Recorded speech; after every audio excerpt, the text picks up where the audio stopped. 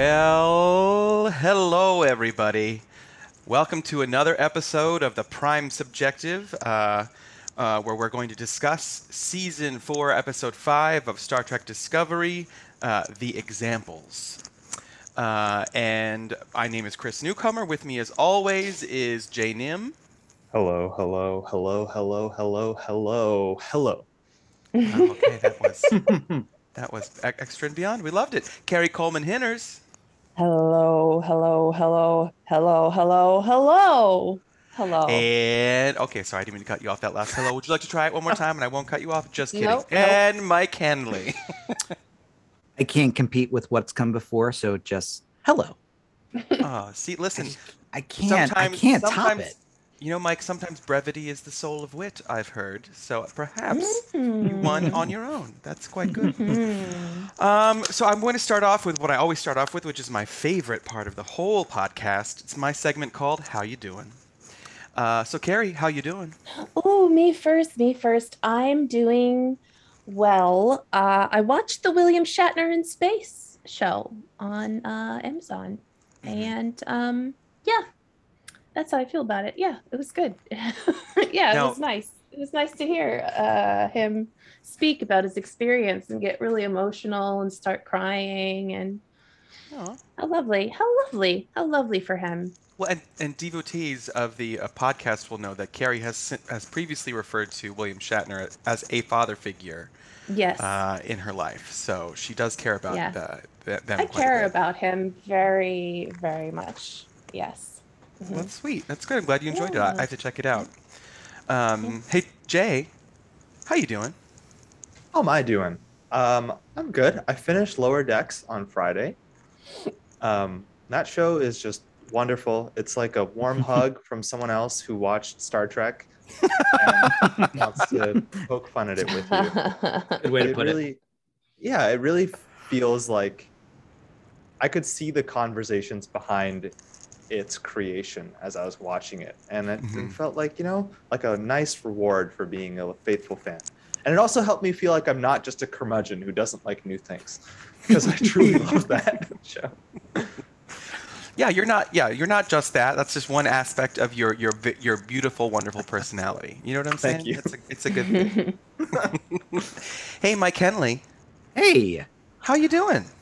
I'm doing okay. I'm doing, it's the ramp up to Christmas, and I just feel like just between that and between work, I've been busy, but I've been good. I wish I could say like I've started new shows or anything like that, in between but I kind of haven't, honestly. Maybe I can hopefully I'm trying to take a couple days off, basically. It's complicated sometimes at my job, but like I'm trying to do that and maybe catch up on like a whole bunch of stuff. My girlfriend and I, we have like a whole spreadsheet that we've been keeping for like a year and a half of like, oh, we need to watch this movie. Oh, we should watch this show and all that kind of stuff. That spreadsheet is now very, very, very long. So, oh man, getting there. I appreciate the diligence, though. You don't want to let any media slip through the cracks. Right, that's a good right. thing. Or does it just make you painfully aware of how much you haven't watched? It does both. Once again, Jay with the glass half full approach to the to the spreadsheet. It's also fun going back to a list like that after several months and be like, why did we want to watch that again? Right. Yeah. Yeah, why did I have Deliverance on there? Weird. No, just kidding. A classic, obviously. Deliverance is great. Yeah. How are you doing, Chris? How are you doing? I'm doing well. I'm a little, it's been a crazy, as Mike was saying, the ramp up to the holiday, crazy times, scary times. It's an interesting world we're currently living in. And so I found myself tonight a little more exhausted than normal on the beginning of the week, but I'm rolling through. I feel good. I did take some great, before I talk about what we're going to talk about, I do want to say that I did watch all of The Witcher this weekend, and I have to tell you, okay. I love The Witcher so much. I watched the first season when it was on Netflix. I played the game. But also, we have some other wonderful things to speak about, including things that happen in the news that don't relate to the pandemic, which include Star Trek in the news. And Carrie, I'm going to throw it over to you for Trek in the News. Wow. Thank you. Just a real quick Trek in the News. The iconic ears of Mr. Spock are in the news today. Is there a more iconic set of ears in science fiction than those of Mr. Spock? I mean, Maybe not. maybe not. So they were recently donated to the Smithsonian Museum. So they have the Smithsonian has a large Star Trek collection. In addition to the Star Trek, the original series, the Enterprise model is there too. So now you can also see the ears of Mr. Spock. Leonard Nimoy brought them home from the end of the run of the original series and displayed them in a little box to keep them safe. And now his son, Adam Nimoy, has donated them to the museum. That's the news. That's the Star Trek news today. That's really nice. Yeah. I love that. I love that. And I also think the Air and Space Museum is such a cool place. So how amazing to have a little bit of Star Trek memorabilia there as well. That's awesome. Yeah, I like that the Enterprise is in the section of the Air and Space Museum with all of the other historical ships, like real ships, in the museum. And also there's this, it like represents hope for the future, Yeah. I love that. Well, good. Well, why don't we dive in and start talking about this episode, which was called, as I mentioned, The Examples. I think we found a nice little rhythm. I'm going to go through sort of the three different, the A, B, and C plots of this week. And I would say, and you could disagree or agree with me, that the A plot was sort of the evacuation of the folks of Radvec 5, who... Yeah, so basically the story opens, the show opens, and we see the DMA, which of course stands for Dolly Parton's Musical Awareness. No, it's not that. It stands for what does it stand for again? Something. Dolly Parton Museum of Art, Dark Matter Anomaly. Dark matter anomaly. Thank you. Yes. Yeah. So we see the dark matter anomaly. We see the USS Janeway approach it, which I appreciated. Such good reference. Love it. Yeah. Yes, and the T'Pau, is also a reference. Nice. That's a Vulcan one major historical figures on Vulcan. T'Pau. Yeah. She was on several series. She was on the original series. Yeah. That would explain why I'm not familiar with that name. Just kidding. Yes. Yeah. She showed up. Enterprise. An Enterprise. She was Enterprise, a younger version of T'Pau in Enterprise, and a holographic version of T'Pau on Voyager. And so a couple of references to T'Pau every now and then. So they're honoring both Janeway and T'Pau on those ships. Yeah. Wonderful. Yeah, we're glad for that. But then we see the DMA disappears and reappears 4 seconds later, 1,000 light years away, and they're having a discussion about what's going on, and finally they realize that the DMA is not man-made.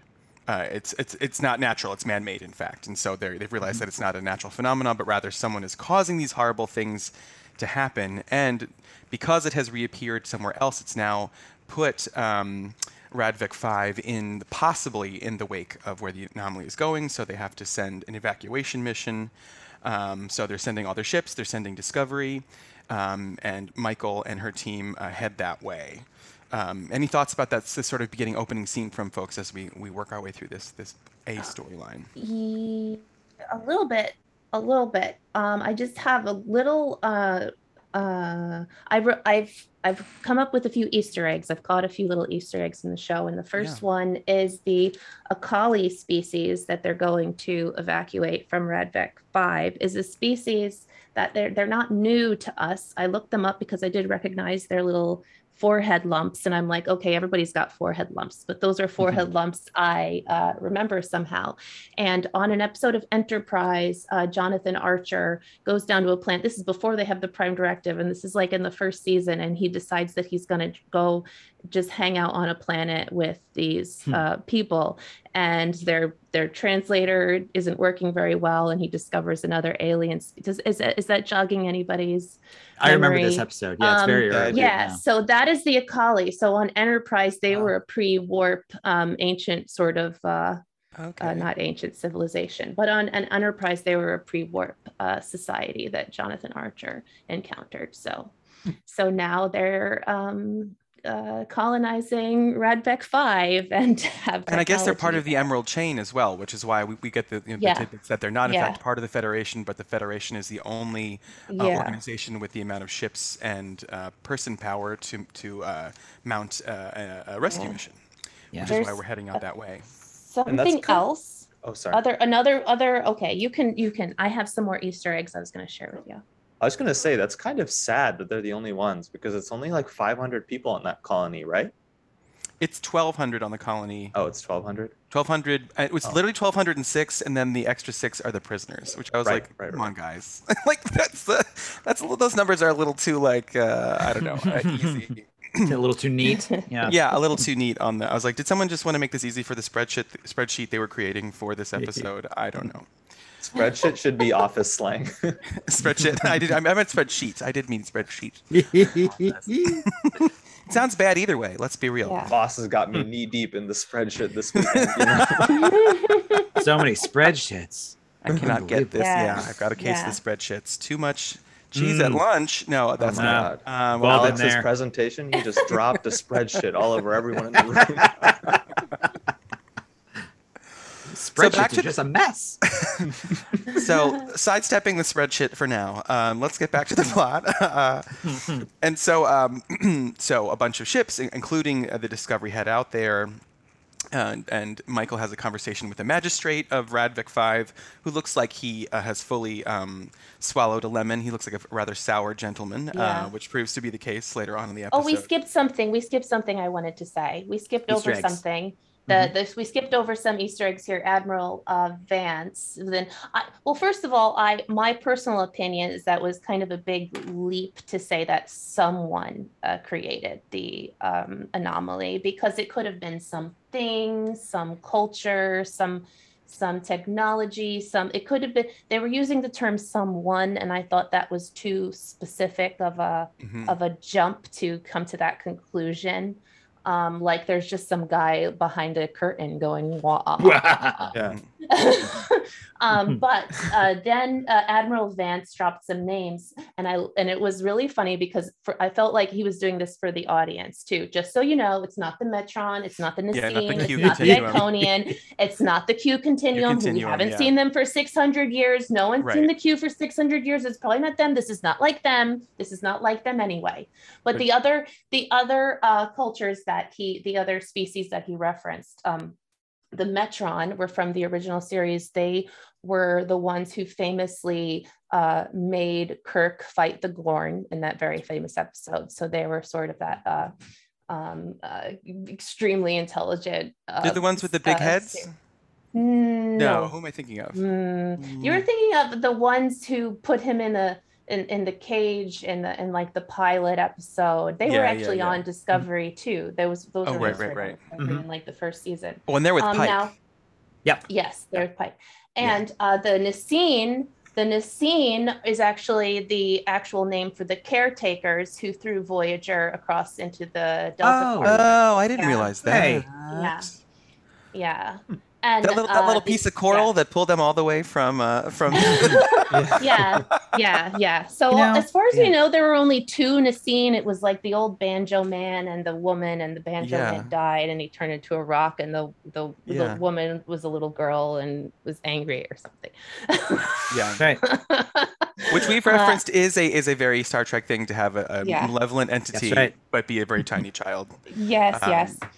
And now the Iconians maybe is a deep cut, but friends of the Next Generation would recognize this because these were an ancient species who are now extinct, but they had developed these gateways. They had this gateway technology, so you can step through a gate in one part of the galaxy and enter through a different part of the galaxy. And you remember that one episode of the Next Generation where they're standing by the gate and he's trying to get onto the Enterprise and he's like, they're cycling through and hoping to get, onto the Enterprise. So those are the Iconians. And of course the Q are the Q.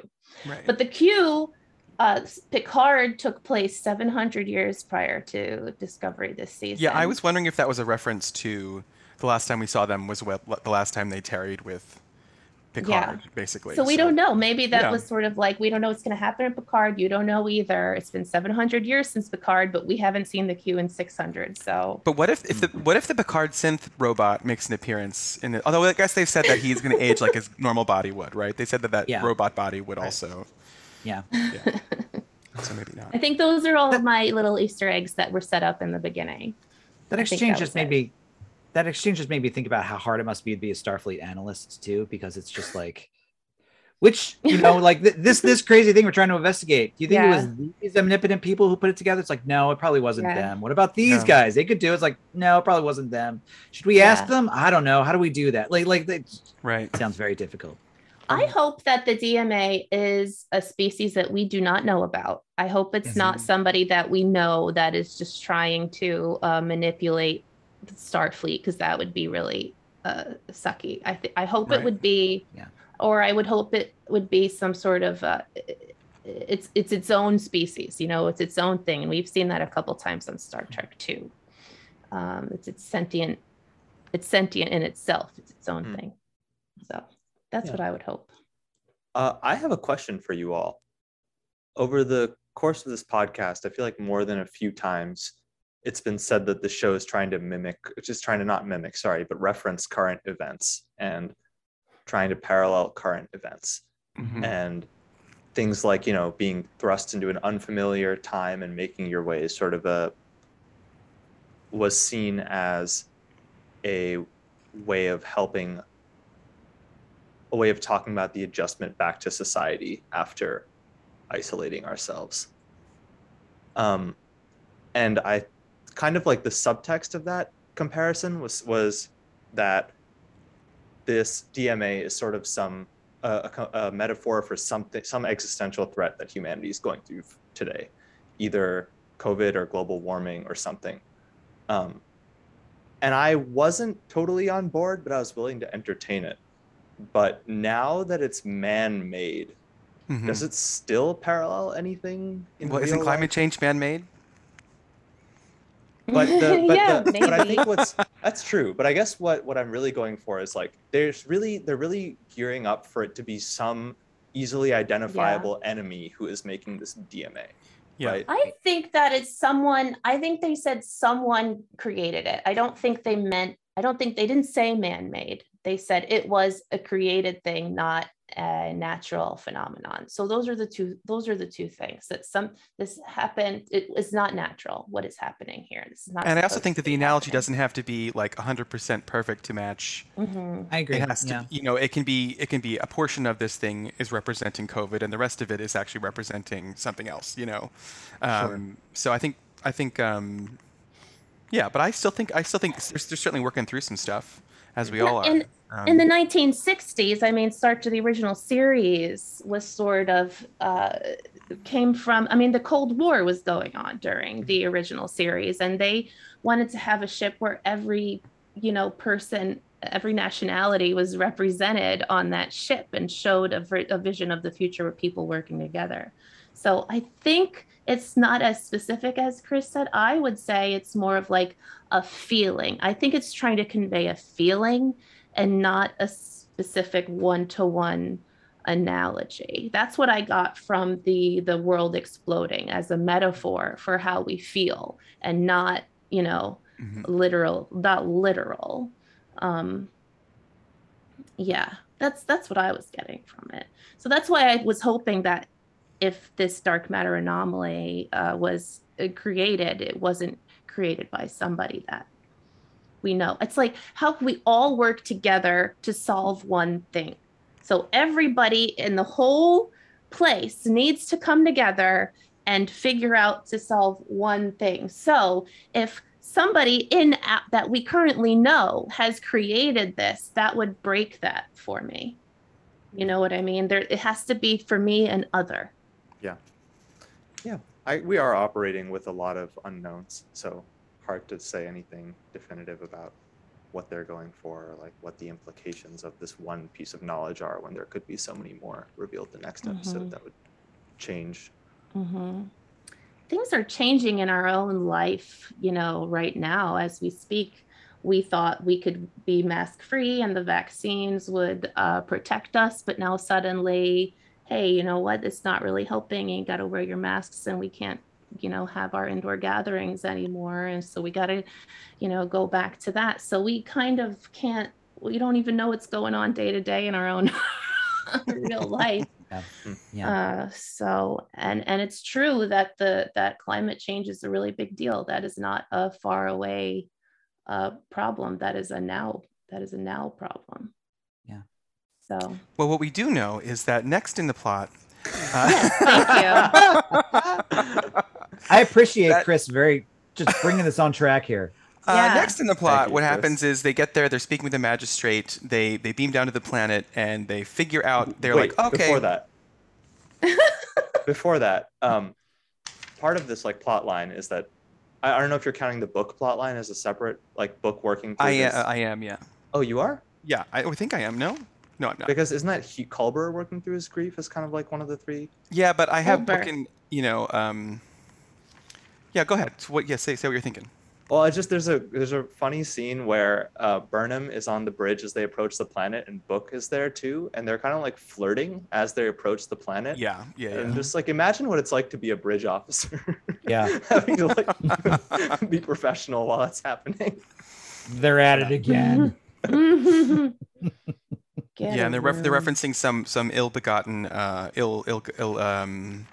some mission they went on where some spaghetti exploded and ended up in her braids, and he was like, "Was that or the warp core?" And I was like, "Yeah, that was kind of." And he's kind of her second officer.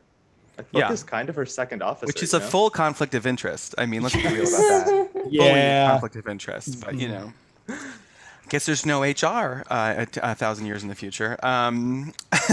It will be a committee chaired by Michael Burnham. Yeah, a committee chaired by Michael Burnham because she's involved in each part. That's right. Of the situation. Yeah. I rule no wrongdoing. Yeah, right. She's going to be running a lot of committees by the end of the season. So they get to the planet. They're speaking to the magistrate. Commander Reeves is, I think it's his name. Commander Reeves is taking. I just wrote Commander Hot first because he's. Sorry, I Reese. think he's Reese. It's Reese. Really attractive. Reese. Commander Reese. Thank you, Hot Commander Reese. Reese. Commander Hot Hot Reese. Reese. Commander Hot Yeah. Reese is taking command of the. Reese's Pieces. Yeah. He volunteers to take command of the evacuation, and then it comes to light that not all the people to be evacuated are at the evacuation site. In fact, there are 6 people on another part of the planet, and we come to find out those are prisoners at a prison left there on purpose by the Akali because they're the examples of their very harsh penal system, being left to die at this anomaly. And of course, Michael Burnham can't have that. Yeah, there's no way that Michael Burnham could let 6 people die and just make it a simple thing and move on. And so she, which is of course Starfleet protocol, is the captain goes to save the 6 prisoners, right? That's usually how it's supposed to happen, I think. Maybe not. With her charming scoundrel boyfriend. With her charming scoundrel boyfriend, who's her first / officer. first officer. And of course, he's working through some emotional grief and is open about that. Sure. And she's like, yeah, you can use this mission with potential diplomatic repercussions to do it. Of course. Yeah, we only have 2. That. Oh my God. Yeah, it's Just the like, layers come on. are. Go to normal counseling. You don't need to go to you don't need to have a thrill ride every time. Yeah, you feel set up sad. paintball on the holodeck. Work through it that way, okay? We can really make this happen. But so then they end up going. So Book and Michael do head for the prisoners' colony, or the prison, I should say, prisoners' colony. That's the prison. And while Commander Reese takes care of the evacuation, they get there. They sort of tech their way through the first wall. And there's more that flirting that Jay was talking about is going on. They're like, referencing again that he had to chosen the spaghetti thing or whatever it is, the noodle door instead of the warp cores, and then she got noodle in her braids. It's very cute. And then and then these things start coming out of the ground and like, oh, they're cute little Narisa beetles, and she of course knows every fact about them.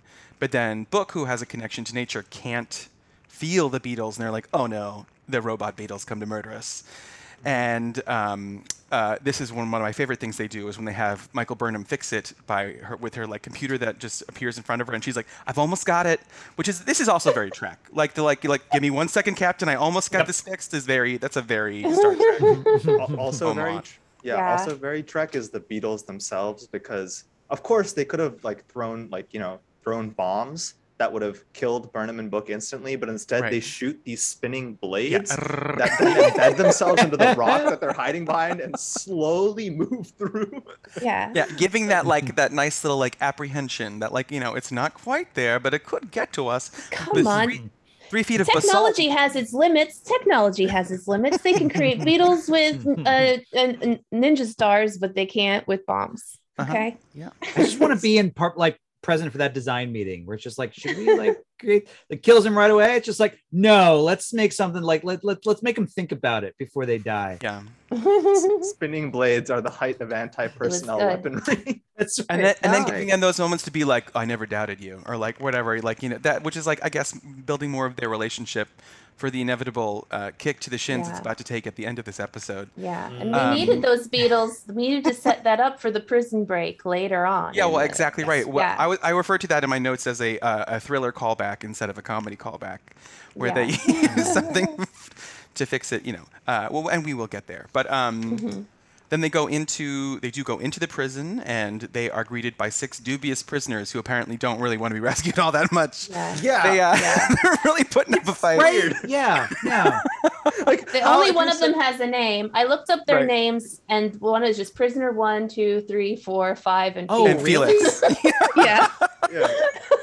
They really That's- did not flesh out these prisoners. They barely No. even showed the 2 of them. Like we only saw 3 of them basically, and then they kept saying 6, and I was like, I don't see 6. I don't see really never 6. saw I thought there was 6. like 4, maybe.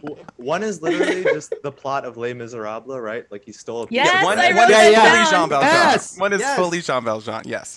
Yes. He stole a loaf, Loaf of of bread. And this I swear to you tonight, Michael Burnham. Oh, great It song. was good. Yeah. Yeah, thank you. Yeah, it's a great song.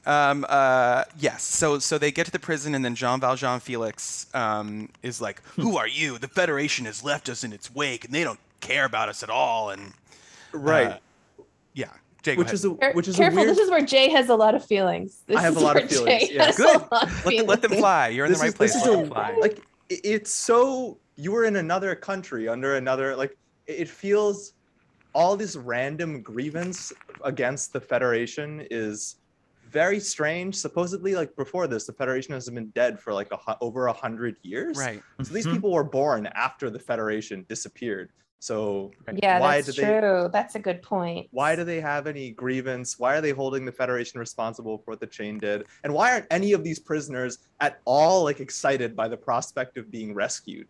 Like Right. I would understand if not all of them are, but like at least one or I think two. maybe because they lost hope. I think they just were like, I guess this is where I'm gonna die. Like they just didn't believe that anything was gonna. And they only wanted to get pay him 2 out. of the prisoners to speak. So really, you're constrained Yeah. by budget as well. But if they had lost hope, Yeah. then they wouldn't be so snarky towards the Federation. Like, they'd be more resigned to their fate. I think they were accepted. I think they were like, yeah, okay, let's like after they realized what was going on, they were like, okay, yeah, get us out of here. Yeah, there was like one quick It didn't take conversation. them, yeah. there was one quick conversation. They agreed to it, and then they were like, "Oh, you can't go. There's a biometric lock that you have to get, and it's in the basement."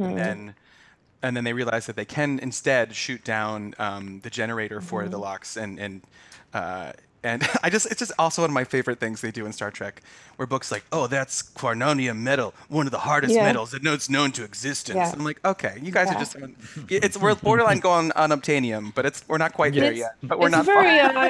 It can set on fire. It has a K value of 4 different. Yeah, very that. They know everything. Everybody knows everything about all metals known to man in the universe. I just think Michael Burnham must really take a lot of ginkgo biloba because that She memory. does. She remembers Yes. a lot. Mm-hmm. That's It's a that. steel That's trap. that Vulcan training. That's that Vulcan training. You need that. You need that. And so they do. They burn through it with their phasers, and as the walls come down on their prison cages, the one other prisoner who's been paid to speak, the woman, she says, "I'm out of here. I'm not going to waste my time in a brig." And then Michael holds up her phaser to hold her hostage, and they have another sort of confrontation where they talk about Yeah. how they don't want to go. They want some promise that they'll be given asylum, or they'll be given they won't be just put back in prison once this is all over. You know what? Speaking of asylum, because when I was watching that, I was like, why doesn't she just grant them asylum? And it took them way too long to figure that out. When I was sitting there going, they don't. Yeah. That doesn't have to. I mean, especially, and Burnham says this at the end, like the colony doesn't exist anymore. It won't exist in like a couple hours. So, you know, the idea of just like, yeah, of course, like we'll absorb you. Like, come on in. Like, yeah, this plot is weird. This plot is weird. Yeah, there was a little weird dialogue. Yeah, for sure. Jay's holding up his hand. Yeah, I feel like if Saru had been the first officer instead of Booker, they would have come to that solution immediately. Yeah, I agree. Yeah. Well, and it's also one of those things too, where it's Michael Burnham doing all the things that Michael Burnham is in one episode, which is wild, sort of dramatic choices in the moment, and then. Hold on, let me reference protocol. Let me just get out my books I've got on file here in my little fanny pack computer. And I have found the protocol, and which is going to follow the rules or not? Right. And so then she does find something that says that it's okay. And she says, I can offer that to you, but you have to ask for it. So it's like, when you're in negotiations with your boss for a raise, where he's like, listen, I can give you more. You just got to ask me. which is weird because Michael's mind is a steel trap, except when just like, what's this diplomacy thing again? I got to look it up. Which is not good at that. Feels a little we gotta give her something that she's not good at, I guess. That's true. I think we'd be more angry if she was good at literally everything. Like just that'd be a little bit. I think we'd be angry either way about Michael in this situation. To be honest. No matter what she did, we were gonna be upset about it. I really loved her pointing the weapon as if to say, like, you will let me rescue you or you will be abducted. Right. Yeah. She says it's on stun, but it's still gonna hurt. Yeah, I like that line. That was a fun line. And so we skipped a weird thing with Hot Reese. Hot Reese shows up and they're like, they keep saying in this episode, we're running out of time. They say it so many times in this episode, but yet they kind of stand around and talk and debate things. And they go, we're running out of time. So Reese shows up and he wants to give a little bit of a backstory. So we have time to hear Reese's backstory as to why. Well, we're not there. That's at the end. That's not now. That was before they walked into the prison. Oh, is that when he said? That's when he said. Yeah, I think so. Yeah, that was. If you look at my notes, it's like I am the absent-minded seamstress in that I keep losing the thread. I just keep losing the thread. It's not great. Yeah. Do we even see Reese on the planet after he's at the barrier? No. I don't think so. I don't think so. No. They just wanted to really give Reese some backstory, I guess, a little bit in this episode. Yeah. But he was rescued from a nameless hurricane. Right. And that's as much backstory as they're going to give him. Yes. I thought he was going to die after he said that. I was like, all right, so they're exposing stuff about him and now he'll die on the mission. And then they reveal it's a hologram and you never see him again, even though he's like, thanks so much for having me along. This means a lot. Right. Well, yeah, I mean, to kind of go to a broader, I definitely want to work through the story, but I mean, one of the reasons why like this story hit me just a little oddly is because like, I thought that's where they were going with that in the idea of like, if you want to talk about metaphors, like, the way the episode started, I'm just like, oh, well, this is a big honking metaphor about, like how, when Hurricane Katrina hit, basically people like, oh, right, people are still in the prison. Should we get the people? And you're just like, yeah, I think you should. I felt good about that. And I wonder how many people are sitting around being angry at the United States and the United States and the government's response to things and going, why should I trust you? Why should I trust you? You didn't help me out. Like, what are you going to do? And I thought they were going to a point of like, well, sometimes the people that we consider undesirable, they're, it's easy to craft an argument where they're worth saving more than like the bureaucrats who are basically doing or something. In a perfect world, everyone gets saved. But you know what I mean? Like this whole kind of like this, it's completely made up. This whole like, well, who gets to be saved and who doesn't get to, and that's what they're gonna upend. And like they kind of do that, but they kind of don't. Like it was a weird plot. Especially Michael, to add to what you're saying, there's only 6 people we were talking about saving. It would have been a bigger deal if like there's 600 people. We don't have room for them. Leave the 600 people. But it was just 6 people that they could just like fit in a hallway somewhere. Not a big deal. It's but so it was only 6 people. Like, don't save those 6 people. It's too late. Right. but you know, it's just 6 people. Well, no, I think what the reason the magistrate wasn't wanting to save them was they were making an example of them. That's why it's called the Yeah. examples, right? It's like they Yeah. were leaving them there on purpose Yeah. as like their final punishment. And Yeah. if you want to, and even if yeah. you want to, oh, sorry, yeah, Carrie. No, keep going. And even if you want to make it just 6 people, at least make them more of a mixed bag. Like maybe have Yes. 1 or 2 people in there who are actually reprehensible and just horrible, Yes. and maybe fill your gut with dread. Because like, yes, this is an unjust justice system, but there probably are, like, if you were to institute something like that, there would be some terrible people. And what makes like the justice system so hard what makes like prison reform, one of the things that makes it so hard to support for people is that there are terrible people in prison. There are also a lot of good people unjustly caught in prison, or people who are like forced there through circumstances not under their control, but there are also horrible people. And like to pretend that's not the case is a really watered down version of any real life thing. Yeah, well, I did think feel it was also a goes to very that thing. Trek. Go ahead. Go. I was just going to say it felt like a very Trek thing to do, though, because I do recall several episodes where they discuss the idea of imprisonment and prisoners and asylum. And that's a very common Trek episode theme that they have going on, or they meet they go to planets who don't have any criminals at all, and they can't understand a brig, or you know, they have the back and forth about should we follow. They always want to follow the laws of the planet that they're on, and it's a very common thing that Trek does. I agree. I just for me, I feel like all the examples you're talking about, because I remember several of the episodes, I feel like they come at the subject with real point of view. And here I didn't really get that much point of view with this. I wasn't quite 100% sure what they were trying to say with it. Me neither. I'm completely on your side, Mike. Yeah, I agree with that as well. Well, let's continue on before we run out of time. Oh, thank you. That's a good callback too. Good callback. We're running out of time. Running out of time. Exactly right. We're running out of time. Quick, tell us your backstory.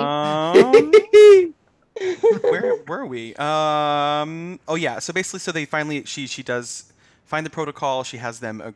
She says to them, "You have to ask me if you want to have your case reviewed." They say, "Yes, I want my case reviewed." And then Felix says, "Oh wait, I have to go back and get something." And then he comes to the side, and Michael comes and checks in on him, and he says, "I am actually supposed to be here. I did kill someone, and I have to get this one thing before we go." He grabs a little marble-shaped, kind of giant marble thing. Looked like maybe an everlasting gobstopper, but like it had been glazed. I was thinking a golden snitch, a snitch, like yeah, there was a snitch quality to it. Yeah. And especially considering what comes out of it at the end, it felt very Harry Potter as well. Yeah, it was a like very a Harry mystical Potter thing. Like a mystical Ferrero Rocher, you know? Yeah. Ferrero Rocher. You know what? You sell it, I'd buy that. I would buy a It's the mystical Ferrero Rocher. holidays. Yeah. It's the holidays. So he grabs that. They all run for the exit. They get there, and then they sort of all stand out there, and then the first 5 of them beam up, and then he finally says, Felix says, I need to stay here. I've decided I'm going to do my time, do my penance on this planet, and then this creates, Michael wants to respect his agency, but also wants to save him, and Book under no circumstances wants to let this person die. He's seen enough death. He's like, you can see he's just like at his wit's end. And so, but then they decide they have to respect him and let him choose to, and they did use the word agency, which I was like, it's a big word we throw around a lot these days, which is good to hear. So she hands him her communicator, and they say, hey, we'll be in communications range for a little while longer. We'll let you know if it is going to come your way. They beam up. They find out, in fact, the DMA is going to come through. And he says, let me tell you my story. And then he gives his Jean Valjean, all, and this I swear to you tonight, after all these years. No, and then he says, he says, I will be there. I will be there. I will be there. Yeah. He says 24601. Oh, very nice. Very nice. Wow. I stole a golden snitch. Yeah, right. Well, it turns out the thing he stole was a family tree. tree. Yeah, a family tree that is from someone who he had. Someone who would give him lodging, and then this is the Jean Valjean story. Someone would have given him lodging. It really and he decided is. to steal from them, but then he killed the person. Jean Valjean didn't technically kill the guy. He stole. No, he didn't. No, he because just the guy stole a then loaf of bread. spoke up for him. He just stole a loaf of bread the first time around, Yeah. and the second time it was the priest who he's like take these candlesticks and make it go be a If mayor Discovery rewrote Les Mis, though, they would have totally had him kill that guy. Yeah, it would have been higher stakes. Yeah. Yeah. Yeah. But only after that guy revealed some personal trauma, and then he would have been immediately killed. And they would have diagnosed him with the savior complex. Yeah, right. Right. We're getting there. We're getting there. Don't worry. I know that Jay has strong feelings about this, and he's just biting his tongue, waiting to talk about it. I just want to get through the full plot, and then we can talk all about it. I just want to make sure we get through the end of this seed, and then we can go right in. Cool. And so, he tells us a story, and then you see him sort of. This is where I was confused. I guess the DMA came, but also it just shifted the planet so it went into a sun, or it went into the anomaly. I couldn't quite tell what happened. Like, where did the asteroid belt go? The planet, it was just in the way of it was just in the. Yeah, I thought it went into the line. But the DMA is a sun? I thought it was a black hole. It looks like a sun. It does look like a sun. It's an anomaly. All right. I don't pretend it's neither a sun nor a black hole, and yet maybe both. Yeah, maybe both.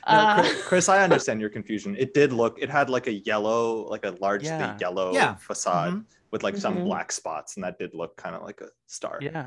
I was a little confused by that. But and so then comes to me, kind of the most spine-chilling moment of the episode. So this has all happened, and then Michael finds that the person who this family tree belongs to is on the ship. She goes to give them the family tree, and she's speaking to Zora, the sphere intelligence that is now sentient in their computer. And Zora's like, "Oh, I sense some microtones in your voice. You sound sad." And she's like, I experience human emotion now. And then you could literally hear, what did she say? I wrote it down. Oh, she just goes, you feel emotions? Like you could see like stuff. She's like, oh, no. It's a recent development. This is a recent development with the There's show. no way. There's got to be an episode that's going to be all about Zora, like feeling emotions and shit going sideways. I'm just ready for that. There was a short trek. Did you ever watch any of the short treks? Yeah, the Calypso was one, and but this was a weird one where Discovery had been like abandoned for 1,000 years. So we don't actually know where in the timeline this short trek took place, but the ship was totally sentient and communicating with the person in the short trek. So the ship fell in love with that person, right? They sort of had like a movie romance dancey kind of thing. Yeah. And let him go. I don't think I've watched this one. Okay. I haven't watched that one. Yeah. Oh, it's good. Yeah, that's a good one. The other thing I want to say about that is I think there's a Gene Roddenberry type of idea that they're bringing into Star Trek that was only sort of there. Have you ever watched Andromeda, which is another Roddenberry show? Kevin Sorbo was in it. It was like in 2000, 2005. But pre his neoconservative ways, before he was post Hercules, pre insurrection. Yeah. That was back when they were still putting Kevin Sorbo in things. Yeah. Oh, wow. But anyway, the ship was sentient, and that was the Andromeda was the ship. The name of the ship was Andromeda. Andromeda was a sentient ship, and that was also a Gene Roddenberry written by idea. Yeah. Well, that was very because they were on at the same time. That was very Farscape too, which was also about a living ship. Ooh, Farscape, deep cut. Yeah. I love Farscape. Great show. And just to put the final bow on this plot, real quick, she meets this person who is the daughter of the man of the priest who got murdered by Jean Valjean, and she hands her the family tree, and then we see the tree. This is the very Harry Potter moment where the tree grows out of her hand, and she's like, "This is where I would be," and Michael's like, "Well, now you can add your face there," and that's sort of the end of this part. It scans her and then leaves a very sort of like nonplussed selfie on the tree, which is great. And just sort of in a random branch, like not just really. Just anywhere on the tree, that's fine. Wherever there's a spot. I feel like we have that technology now for something like that. You know what I mean? Maybe. We could. Maybe. It was above her dad. She was above her dad. I guess trees are The up, tree. right? Not down. Yeah, that makes more sense.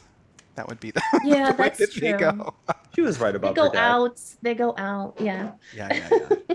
There's a lot of different ways.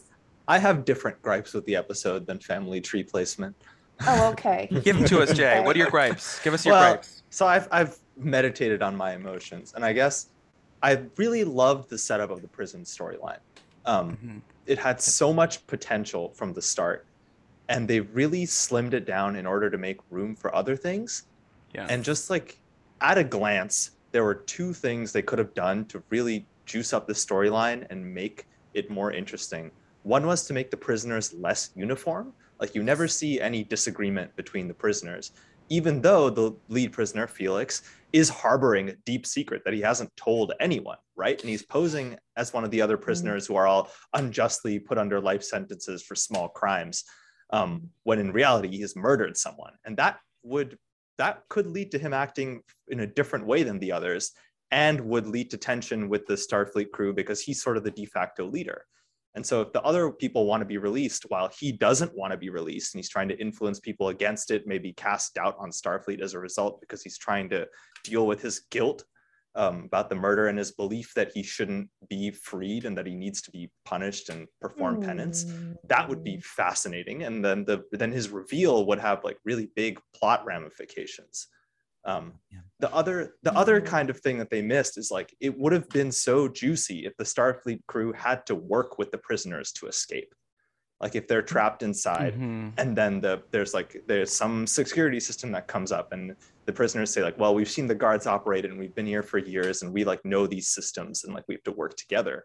And that way, if there's some naive, like Burnham's clinging to this belief that like, oh, this is unjust and like everyone should be saved.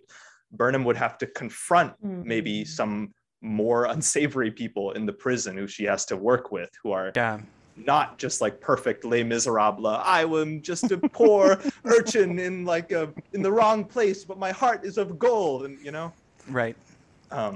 But no, they trimmed it down a lot to make room for other things. No, I agree with that, and I could have used a whole lot less of the plot we haven't spoken about yet, but which was plot B. Arca? It's one. I refer to this plot as your least favorite straight white male toxically masculine coworker. comes with their favorite best idea that they really believe in. That's sort of the vibes he was giving me. Doctor, what's his name? I have it down here. Dr. Darka? Dr. Tarka. Tarka, yeah. Ruon Tarka, Ruon Tarka. Yeah, someone who's from Risa but hates pleasure, clearly. Okay. Sorry, we should let you summarize, Chris. I just want to quickly do that one, and then we can come back to do all the things. That's all. No, and that one's quick too. The storyline, yeah. Yeah, and so basically, I don't know. Wait. I do agree with everything everybody just said, but actually, I liked this episode, and I liked it a lot. I really enjoyed it, and it had some like fun. It was reminiscent for me of a lot of things, and I think a lot of things that they were setting up were more of like ethical, moral thought problems that may or may not have a solution, or they could have two right answers and also multiple wrong answers or multiple right answers. So I was, that sort of a idea of a assisted suicide, whether that's right or wrong, the ethical dilemma. But I do think the thing that was very stupid was leaving that guy on the planet and letting him die, because they could have brought him up with them and then handed him back over to his jailers and said, you deal with him. Like he didn't want asylum. He could have just, it was just a short trip up and down off the planet back on. It was just gonna theoretically just to stop you from exploding. So I did think that was kind of stupid. And, anyway, but I liked the episode. They didn't really sit in any of the questions that they brought up though. Yes, I agree with that. They really don't sit in them for more than a minute at most. Like the only real... We don't have time. We're running out of time. Yeah, we don't have time. But like that's all, like, the only things we get on assisted suicide are 3 questions from Book on the other side of the barrier when Felix says like, I must stay here. And Book asks 3 questions, and one is just like, you said no one left behind, which is like, okay, you can repeat Burnham's words, but obviously the situation has changed. I wrote them down because I was confused as to why these questions were being asked. Where did I write them? So, okay, you said no one left behind, and then Burnham says, like, but it's what he wants. Then he says, let him kill himself, which is just a repeat of the situation that's occurring. And then the third thing Book says is, we have to save him. I can't just, and then he trails off. And none of those are like really add anything to the ethical issue at hand. I don't know. I disagree. I think it was fine. I liked it. I thought the time that they spent on it was fine. I think it would have been tedious if we went on about it. And they don't have a right to tell him that he has to leave. They have no right over him. Sure. They want him to. They can convince him to. They don't have time to have long, drawn out conversations with him. So they just have to respect what he wants to do. The other thing they could have done was fight him, and he wouldn't have gone willingly.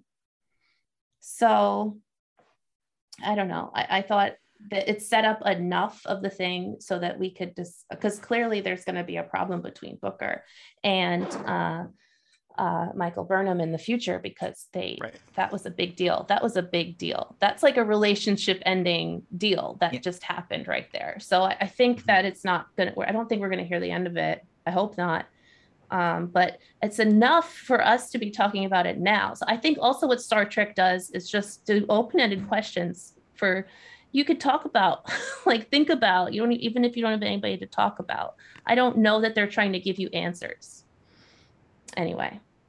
Well, no, sorry. Okay. We can wrap this up here, but I just have one thing, which is like, there have been entire episodes done on this premise of like, should this person's assisted suicide happen? There's like one in Deep Space Nine where Quark thinks he's going to die and thinks he has to auction off his body for parts. And one in Next Generation where Worf is paralyzed and therefore wants to be killed. And the way that they deal with it is by making that episode a deep dive into that character's life and culture. Well, I don't know that this is just about assisted suicide, though. I think this is more about, you cannot control this person's wishes. It's not about, they're not helping him die there as much as they're helping him make his own, letting him make his own decision. I don't think it's exactly the same thing, but I do agree that they have done this theme a lot in Star Trek, maybe too much. I don't know.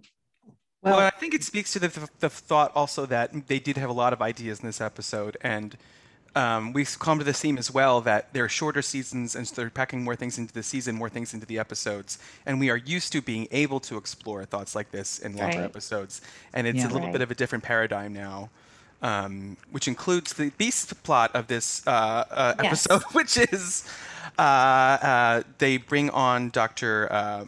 Turka to help with the research into the DMA, and so they bring him in to work with Stamets. And thank God, Jet Reno is back. Thank God for Tig Notaro.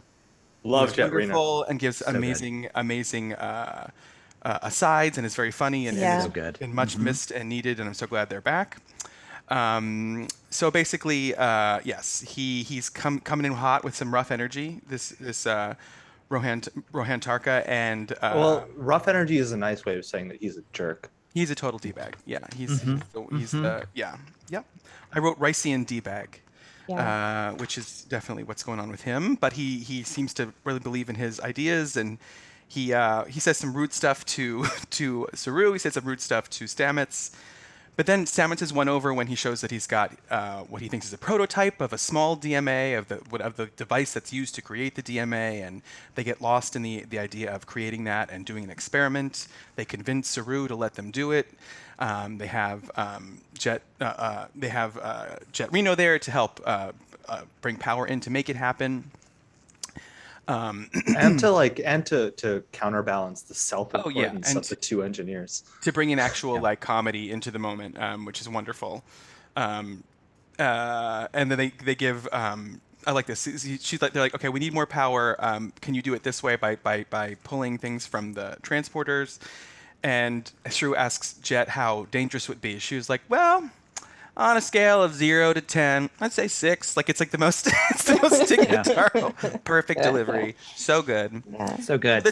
It's all about power. It's these push and pull of power. There's even a screaming match with with Saru, who comes with a full Saru's like screaming. tiger scream. So good. That was the funniest part, I think, in this episode. Yeah, quite good. For me. Quite good. And then it's all about. I mean, the also like it's like the struggling for power. You know, they need more power, and like, that kind of thing is very. Could it be representing other things? Probably. They give Saru the kill switch, which he takes, and he ends up using just as they're about to get the information they need. And then we get one more wonderful, wonderful line from Tig, which is, "That is the closest you have come to killing us all," and that is really saying something. And I think that's that's a really good one too. Yeah, that was a good line. Yeah. But you can see that Stamets is like, okay, excited about the idea of getting this information because he wants to, as we have said, help Book and his family. And yeah, thoughts. What do we think about this B plot?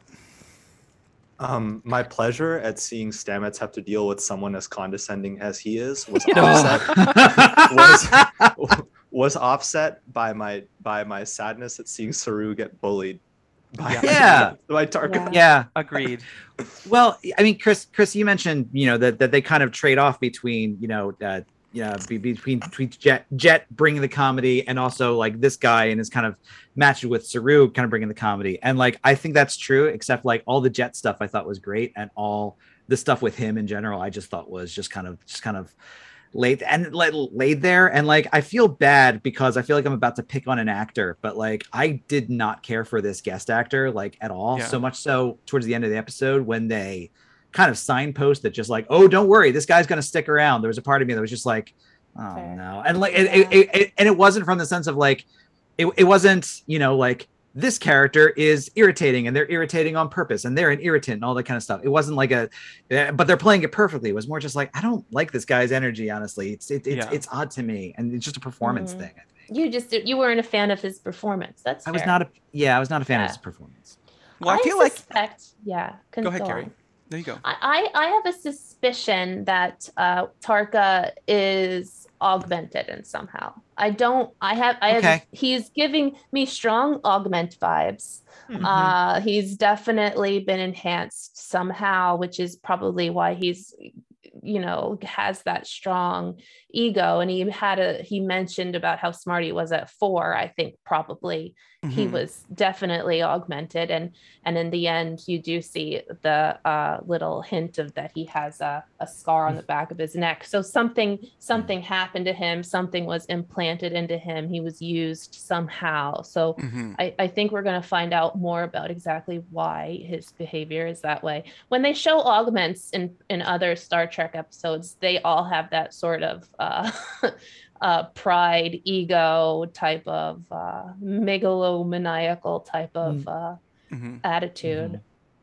I thought the neck thing was a reference to being under Emerald Chain imprisonment. I thought that was too. Yeah. I did look it up though, and it did seem that might not be the case, because I was like, what does the internet think this is? And the internet is also 50-50 on what that could be. Is it an Emerald Chain thing or is it something else? Because like it's preceded by him saying like, I know anger, and then doing that, and that like really seems to, especially given that the Emerald Chain was only there last season. And he also mentioned that he knew that Stamets had been under some sort of neural block of the Emerald Chain as well. Yeah. And he's working with Aurelius, who's the other person who was working with the Emerald Chain, who's played by Kenneth Mitchell, who plays Aurelius. Oh, right. So yeah, some Emerald Chain related thing, but essentially, that was my one big takeaway, that I suspect that there's something more to him than what he is. Oh, sorry. Yeah. No, go ahead. I've always loved Saru because he feels like one of the people on the show who takes his duty very seriously and is willing to put the crew and ship above himself. And other characters will just plainly say like, hey, I'm sad, so can you put me on this really important mission because I don't want to, because I want to help. And it'll be good for me. Whereas Saru would not do that. And in this episode, they essentially do that to Saru, where Tarka like yells at Saru and chides him for being uptight until Saru yells back. And then newly emboldened by that, Saru's like, all right, I guess I can live a little. Sure, run an experiment on my ship. Right. Or almost kill us all. Yeah. Yeah, which is not, I don't know. I do think that. So where our A and B plot come together at the end is with Tarka and Book in 10 Forward or whatever they're. Sorry, I know that's just Next Generation. But that's what I'll call it forever. In their bar, in their ship's bar, they meet up and you can tell that it's going to be. I wrote a dangerous combo because Tarka has said he knows he can speak the language of anger, and Book is so angry. He just had to let another person die, and so something's going to happen with the two of them, where Tarka's going to get Book to come do something crazy experiment or something to do with the DMA. You can just feel it. It's going to be interesting. And he thinks that Tarka knows who it is, so he starts, confronting him about it. But Tarka is smart, but he's not that smart. He knows that it is something. Right. But I don't think he knows who it is personally. I don't think he knows who it is. Yeah, he said he basically just knows that if we didn't have enough power on the whole ship to run the experiment, then the whole real thing must be run by a hypergiant star. Yes, that's what he knows. Yeah. But who is controlling that? Maybe gods, and then he gets angry. It's not gods. I think it might be Reg Barkley, you guys. I think it might be Reg. It's Reginald Barkley. I think it's Reginald Barkley. I think it's broccoli. I think it's broccoli. Without any explanation. No, but it's Reg Barkley. You know who it is? It's Reg Barkley who got when he did like the Flowers for Algernon thing, where he like just kept getting smarter and smarter and smarter. Yeah. And then at the end of that episode, he was just fine. He was like, sorry. I didn't mean it. I'm fine. Yeah, imagine becoming that smart and then not being that smart again. Yeah. Luckily I've stayed this level of dumb my whole life, and I'm cool with that. It's been nice. It's been nice. Same. One thing that I didn't really get about the storyline is that there is some sort of sense of urgency where like Tarka insists this experiment has to be run now, but there's no real reason for it because it's not like they're on the verge of some breakthrough that would help them avert the DMA from the planet, which they could have just easily sci-fi shoehorned in if they wanted to, but there's no real reason this has to be done now. Like they can't wait until they're at a safer juncture where they're not in the middle of a rescue mission. And they were suddenly, it felt like little kids like discovering a toy and then realizing that they'll have to have that toy or they die. Like, and it's like, no, this is the only way. This is the only way. But you didn't know about that thing 5 minutes ago. But now this is the only chance they'll ever have ever again. That's so good. That's such a good way to put it. But now I need Tickle Me Elmo or I'll die. I'll die if I don't have it. It's like, you guys, no, you got enough. Yeah. You have enough toys. So you just use what you got. That's what it felt like to me. Yeah, I agree with that. That's funny. Well, boys and their toys. Am I right, ladies? Boys and their toys. That's right. That's right. Oh, we do have one more plot to talk about. I'm sorry to be the task mistress to keep bringing us back to these things. Let's do it. This one's much shorter. It's Dr. Culber finally wrestling with the fact that he's not okay. He has a quick telehealth appointment with Dr. Quick telehealth appointment?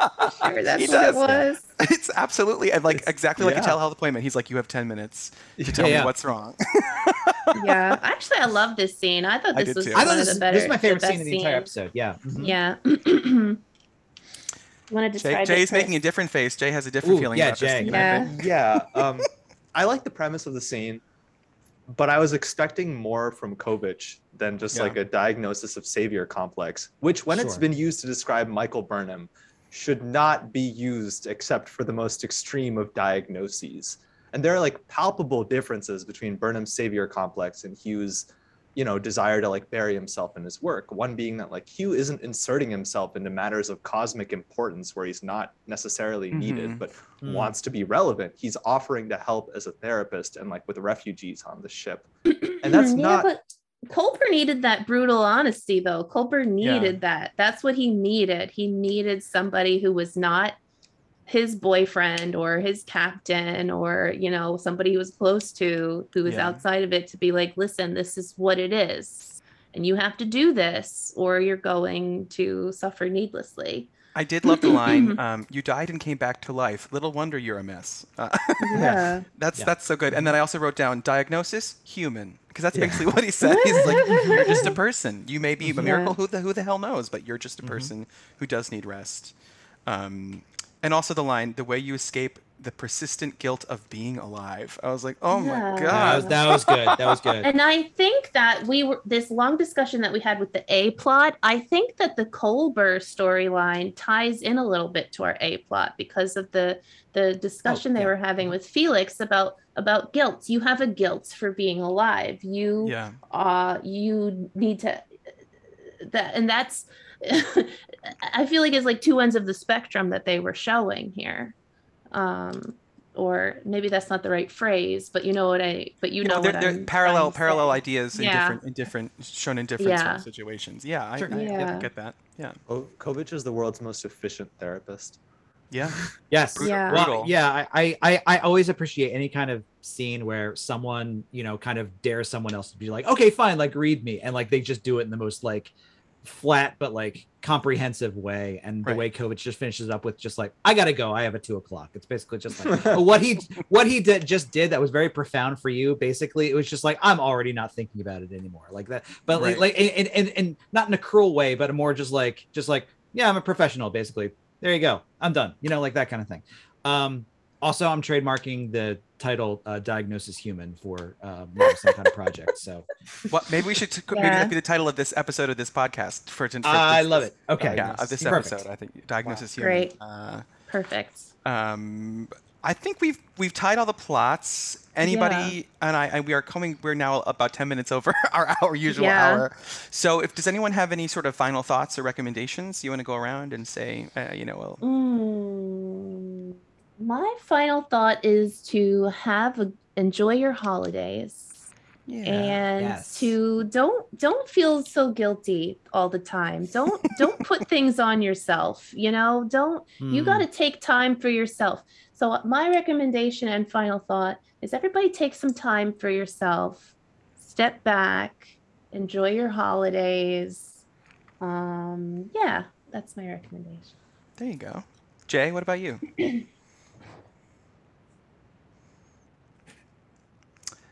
Don't. I've spent a lot of time in the past week overthinking one episode of Star Trek Discovery,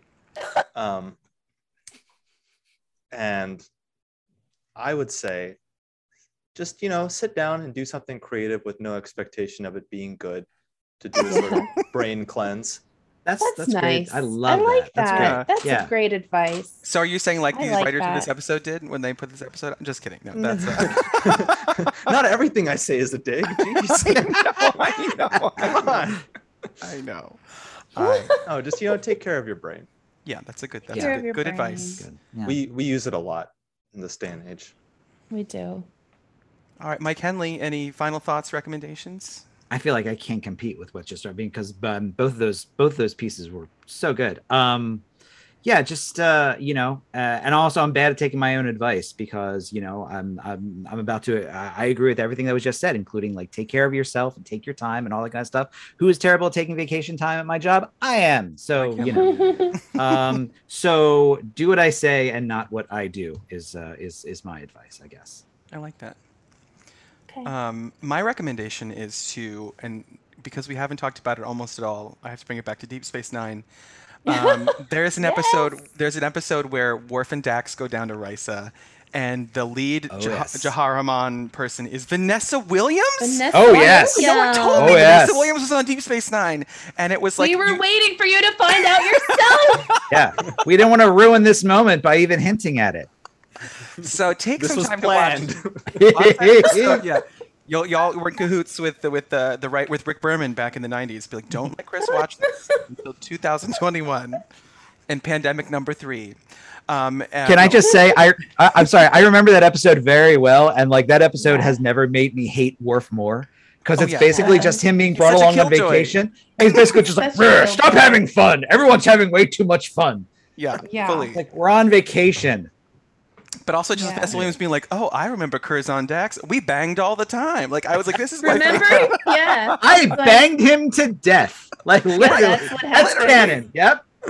That's canon. That's canon, baby. That's canon. That happens. That's right. That happened on Star Trek. He had a Klingon heart, but not a Klingon body. Uh-huh. Yeah. Oh, hell yeah. Yeah. Oh, my God. Banged him to death. Well, that's our last note for you guys for this episode. Diagnosis And that Human should also be banged the into death. title. Yeah. I was about to say.